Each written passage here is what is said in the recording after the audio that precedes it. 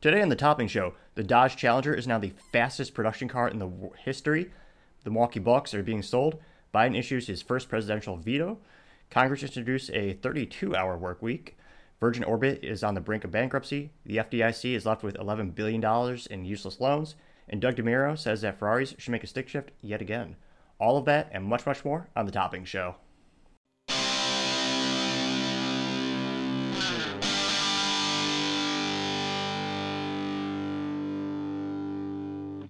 Thank you, everyone, for tuning in today. Today's episode of The Topping Show is sponsored by ExpressVPN and Topping Technologies.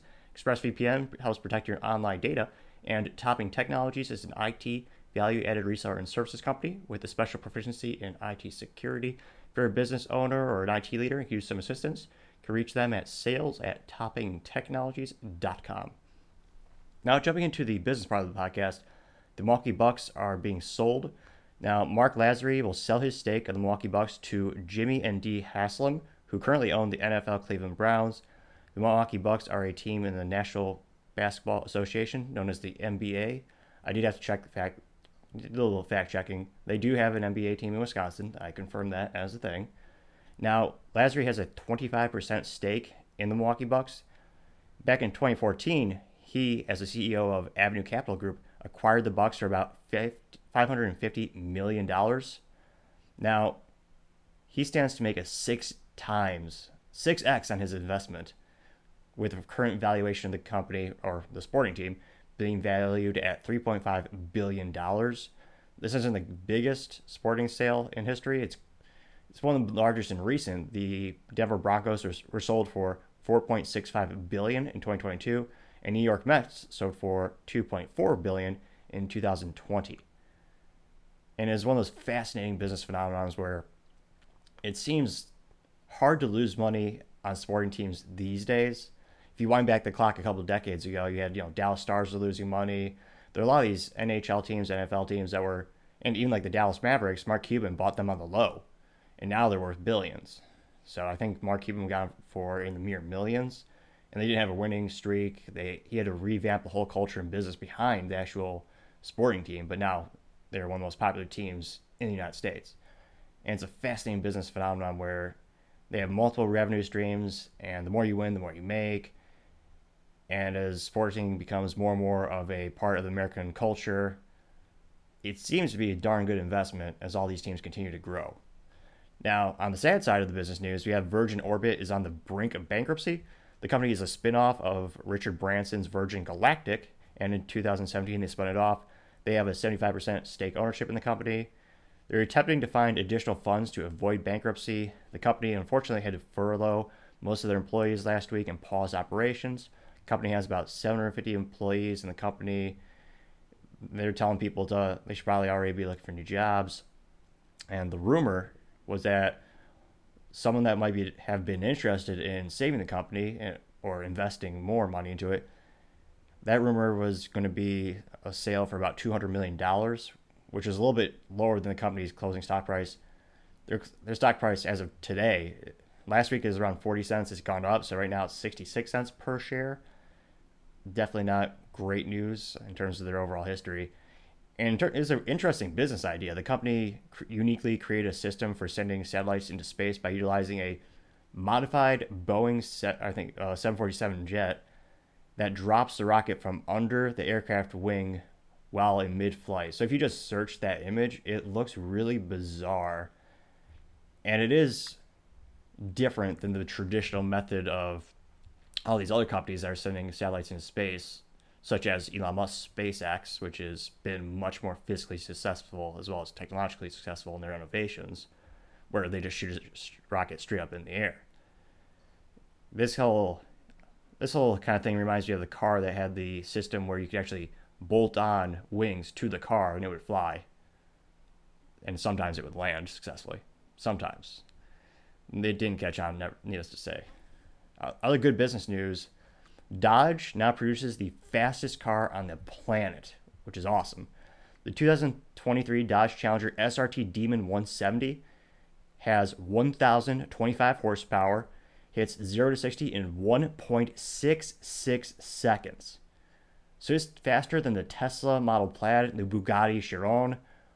It's a gasoline guzzling American muscle machine made in Canada, I believe, and it hits a quarter mile in 8.91 seconds. Disclaimer: they did it on a closed track, but it was certified by the National Track Association or whatever they called, and it's one of those things where this is a send off. And this Dodge CEO Tim Kuniskis was behind the Dodge performance increase, and he was behind the deployment of the original Hellcat and the Demons, which are iterations of the Challenger. Think of them like trim lines, but a lot more engineering than the traditional company trim increase in line. The Challenger will have a 6.2 liter supercharged Hemi V8, and every part has been altered to add to the Demon's extra 185 horsepower, 171 foot-pound torque. The supercharger actually went from a 2.7 liter to a 3 liter. Dodge plans to manufacture 3,000 of the Challenger SRT Demon 170s for the United States market, with an additional 300 units for the Canadian market. The starting price, clever, is $96,666. Dodge Demon makes sense. Production scheduled for June, with deliveries to be going into July. And this is one of those great things where the CEO and the Dodge brand, or rather a subsidiary of the parent company Stellantis, which is European, they wanted to give their customers everything they could for this send-off. Because unfortunately, due to not just internal decisions, but a lot of these automotive companies are killing the V8s because the U.S. government and the EPA, they're having all of these regulations that make it every year. It's a very extraordinarily difficult thing for engineers. Every year, cars need to be more fuel efficient, and also they need to be safer. And traditionally, safer means more airbags, more crumple zones, more material in the vehicle to make it safe, which is good. But when you add weight, it will always decrease fuel economy. And this is why Ford actually changed from making the F-150 series out of steel. They actually changed it to aluminum construction. And on average, every 100 pounds you could take out of a vehicle, it's about a 1% gain in fuel economy, ballparking for internal combustion engine designs. Historically speaking, that's a good rule of thumb. So that's why we've seen a lot of those manufacturers switch over to lighter materials. Unfortunately, that does increase cost. And so Dodge is going to be making an electric Challenger and an electric Charger.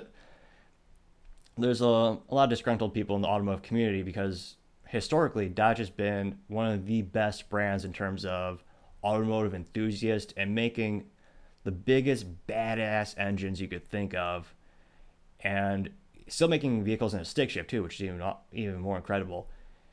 And I mean, the Dodge Viper is iconic, the V10, and to see them going electric is kind of sad. A lot of people are debating, should you just let the brand die with dignity for the Challenger and the Charger, or do you want they're planning on reinventing it, so the vehicle lines are going to be fully electric next year. And it really is an end of era, but it is great to see the engineers at Dodge and all of them come together to give the best send-off in automotive history that I've ever seen. That is truly an extraordinary feat of mechanical engineering, and to have those types of stats from an internal combustion engine is phenomenal. And again, I don't give automotive fiscal advice in terms of investments, but it'll be crazy to see what those cars are worth in a couple of years when many of them are either crashed or they're wrapped around trees, unfortunately. Hopefully they're safely. But I mean, it is an end of era for that company, unfortunately. GM did announce they're investing about a little under $1 billion, I believe, in the V8 to make a new V8 for the company's fleet, but less and less companies are making those big engines, unfortunately. Now, automotive, and this is also on the culture side, Doug DeMero, one of the most famous YouTubers ever, he does a lot of really unique car reviews. He actually agrees with my sentiment, saying that Ferrari should make a stick shift again. Now, he noted that the last Ferrari with a stick shift was sold in 2012, and Ferrari made their dual clutch. As soon as they made that, they basically stopped making stick shift. Now, the price of used stick shift Ferraris have skyrocketed in the past couple of years. I mean, one of the most iconic Ferraris in history is the F40 and the F50. Those two iconic pieces of Ferrari history, those are both V8 and V12 platforms, but they both have stick shifts. And one of the reasons people love that so much is because it's more analog technology. It's more of a traditional, brutal, gritty experience where you don't have the computers thinking for you as much as modern today, where most cars today, it's a supercomputer on wheels compared to the technology they used to use. Now, the price of stick shift Ferraris is going up more and more. He actually noted that the Ferrari 550 Maranello, the average price for a stick shift is $170,000, and the average Maranello 575, which is similar to it with an automatic, usually sell for 90 to 100K. So it's almost a 2x people are willing to pay for that experience of having a Ferrari with a stick shift. And by the way, Ferrari has one of the best gated shifters in history, and it looks phenomenal, and they perform exceptionally as well. Further evidence, the F430 automatic Ferrari is 126K. Now the F430 with 3 times the miles, but with a stick shift, was sold for $220,000. So it has more miles, and it's still sold for basically double. And the last specific example that Doug DeMuro gave was a 2007 Ferrari 599 V12, and those are sticks, and those are selling for about $600,000 to $700,000 for those Ferraris. And in the era of electrification and hybrids, Ferrari is becoming more and more almost like a pseudo Tesla. But if they could actually have a limited run of stick shifts, people would buy them up in a heartbeat. And Doug did also note Ferrari is publicly traded, so they have a obligation to make the most amount of money for their shareholders. And right now, if you want a stick shift sports car, you have one option, if like a expensive premium sports car, and that's Porsche, because Porsche listens to their customers. Their customers demanded a stick shift, and Porsche realized that they're willing to pay for that. And they've been extraordinarily successful because of that. And the brand and the culture around Porsche has increased exponentially, as they are one of the last options for a true traditional automotive experience. It'll be interesting to see if Ferrari pivots to that. Relatively speaking, rudimentarily speaking, it wouldn't be that astronomical of an investment to develop a manual gearbox. I wouldn't think for current Ferrari, you're just swapping out the transmission. Obviously, there's a lot of modifications, but in terms of the ROI, they could charge a couple million a pop, and people would buy them not as an investment probably, but also as a fun experience that you haven't been able to get for over a decade. So definitely agree with Doug DeMuro. We need Ferraris to make stick shifts again. Now, going into the politics, Biden issued his first veto as president. The bill that he vetoed would reverse the Labor Department rule on ESG investing. The bill would have made it illegal for retirement funds to choose investments based on ESG scores instead of, profits, which if you're a retiree, I reported on this last week, you're on a fixed income, you're usually not working, and you're dependent on those types of investments to make you money, not to be social causes. If you want, there's nothing wrong with that, but set up a different company and a different, more transparent investment fund so people realize I'm making more of a risk to make a social change. I'm putting my money there with the understanding that there's a high probability it won't make money or go down with money with the current technologies. Not saying you won't have outliers or some will make money, but it is a greater risk to the investor. And if you have a fiduciary responsibility, as some investment managers have legally, that legally means they have to make the decisions that are most profitable for you. Now, the bill actually passed the House by a vote of 50 to 46. And because of that margin, I mean, the odds of it actually getting beyond the veto are basically none. In order to overrule the presidential veto, you have to have the House and the Senate both have a 2/3 majority of the votes in order to override that. And right now, because let's be honest, Republicans just epically failed during the midterms. Their projections were here, and they ended up going just barely scraping by getting a couple, which there are myriad of reasons for that, which is fascinating to study, but I mostly blame not having the sharpest candidates, and it'll be interesting to see if they could come back from that. Time shall tell. But unfortunately, it looks like that initiative or that bill will stand, so they're going to continue to make investments not based on what's best for their end users, but what's best for their ideology. Now, Congress also introduced a 32-hour work week, which is called the 32-Hour Work Week Act. And my eyes hurt. It's actually from rolling so hard. Now, the act was introduced by Democratic Representative Mark Takano from California. It aims to shorten the standard work week from 40 standard hours for non-exempt employees down to 32. They said that, Panasonic did this and it's going great for them. Now, thankfully, the bill would need to pass our House Education and Workforce Committee in order to advance to becoming a law. The Republican chair on the committee, Virginia Fox from North Carolina, said she is not a fan of top-down legislation. So thankfully, we'll get some pushback there.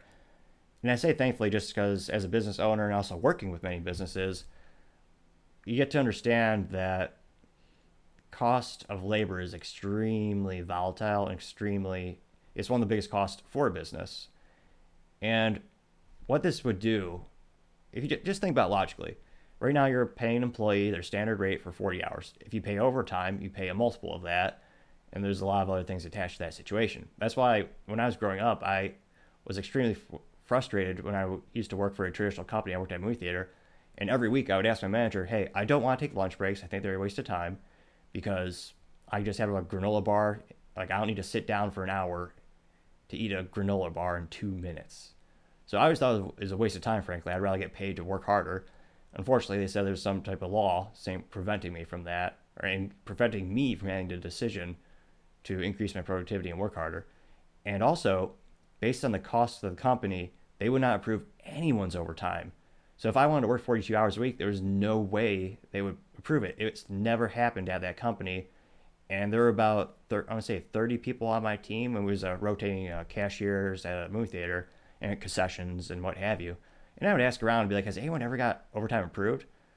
And they wouldn't, because the business, although they are big on paper, having a massive revenue, the actual profit is pretty slim. And to pay a multiple on someone's labor is exponentially more, as of course, depending on what situation you are, maybe it's 1.5 times the rate. And some businesses cannot support that. So turning it down to 32 hours, which is ridiculous, that means that the business is going to have to either do two things. One, they have to increase their cost of goods sold to the consumer because their labor is going to go up by that much. Or they're going to hire additional employees and make sure they only work 30 to 32 hours a week at maximum. So that but even then, when you hire an employee, you have to pay for, there's an investment of your time, training materials, then setting it up legally with the human resources. So this would hurt businesses more than anything. It also goes back to one of my theories that generations getting softer and softer and not working as hard. There's certain evidence to that. I mean, my grandfather worked in an aluminum foundry 7 days a week. I believe he got holidays off, so maybe he got Christmas off. But he hustled 7 days a week in an aluminum foundry over in Michigan. And hotter than hell working conditions. You have literally liquid aluminum flying all over, so you have to have these heavy protective sleeves. He didn't complain about it once. And he was always working more than 40 hours a week to provide for his family. He never complained. He just manned up. He did what he had to do to provide for his wife and kids. Never complained about it once. And now you have people crying, and this is more anecdotal evidence, but you have people crying on social media because the coffee order is too complicated, which was a trend at a nationwide coffee chain a couple weeks ago. And to just keep lowering this bar, one of the things that makes America exceptional used to be our work ethic and innovation. More inventions come to the United States than anywhere else. And you don't get that by only working a couple hours a week. Now, salaried employees are different. Sometimes they work a lot more, a lot less.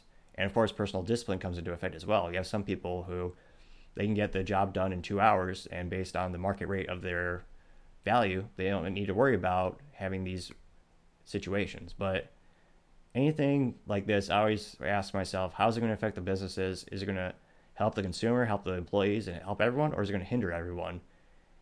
And from my perspective, in this instance, I don't see how it's going to help anyone at all. It'll help politicians because they'll make them virtue signal, and they could say, hey, we're fighting for you to get a 32-hour work week. But I always tell folks, think of the ripple effect. You throw a stone into a pond, it just doesn't have one effect. There are waves.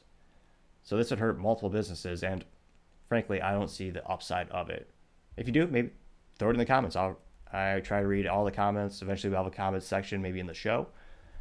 So we'll see how that goes. Now, other business blunders. Now, granted, this is more of a government blunder, perhaps. Now, from the Silicon Valley Bank pseudo bailout, depending on how you define it and where the money comes from,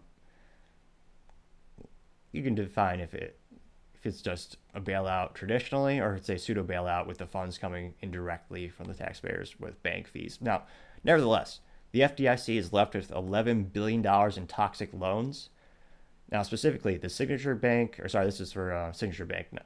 The Signature Bank partial takeover did not include $11 billion in loans. The loans were mostly for rent-stabilized New York City apartments, which are down in value and contain multifamily buildings, which by law restrict the landlord's ability to raise rents. Now, New York Community Bank Corp is buying a little bit more than $32 billion in Signature's deposits, as well as 30 of the bank's branch offices, as well as $30 billion in loans.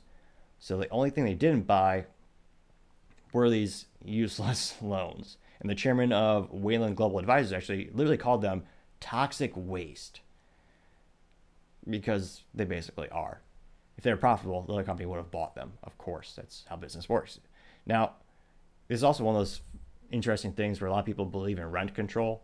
And if you ever watch that old sitcom, I believe it's called Friends, they actually bragged about, oh yeah, this apartment, the price can't go up because it's rent controlled.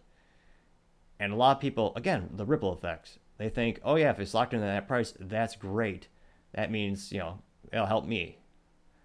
Well, perhaps in the short term, but if a landlord can't increase the cost to keep up with their cost, they're either not going to keep up with the actual investment, aka they're not going to actually maintain the property, if every year they're losing money because of inflation, so the value of your dollar is worth less and less and less. It's not the landlord's fault, that's the government's fault, but nevertheless, they have to deal with that ripple effect as well.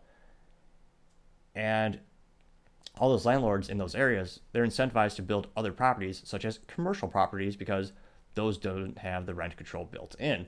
So they can make more money, they can invest more, and make a higher profit. So to have all these just toxic loans just literally just out there, so the FDIC has them. I don't know if that means the taxpayers will directly have to bail it out or what happens to those loans. But nevertheless, that is certainly the business blunder of the day. Thank you so much for tuning in. Don't forget to like, subscribe, comment. Every subscriber helps. And also don't forget to tell your family, tell your friends, tell your coworkers, heck, tell your enemies, tell anyone. Just stay safe and fight the good fight.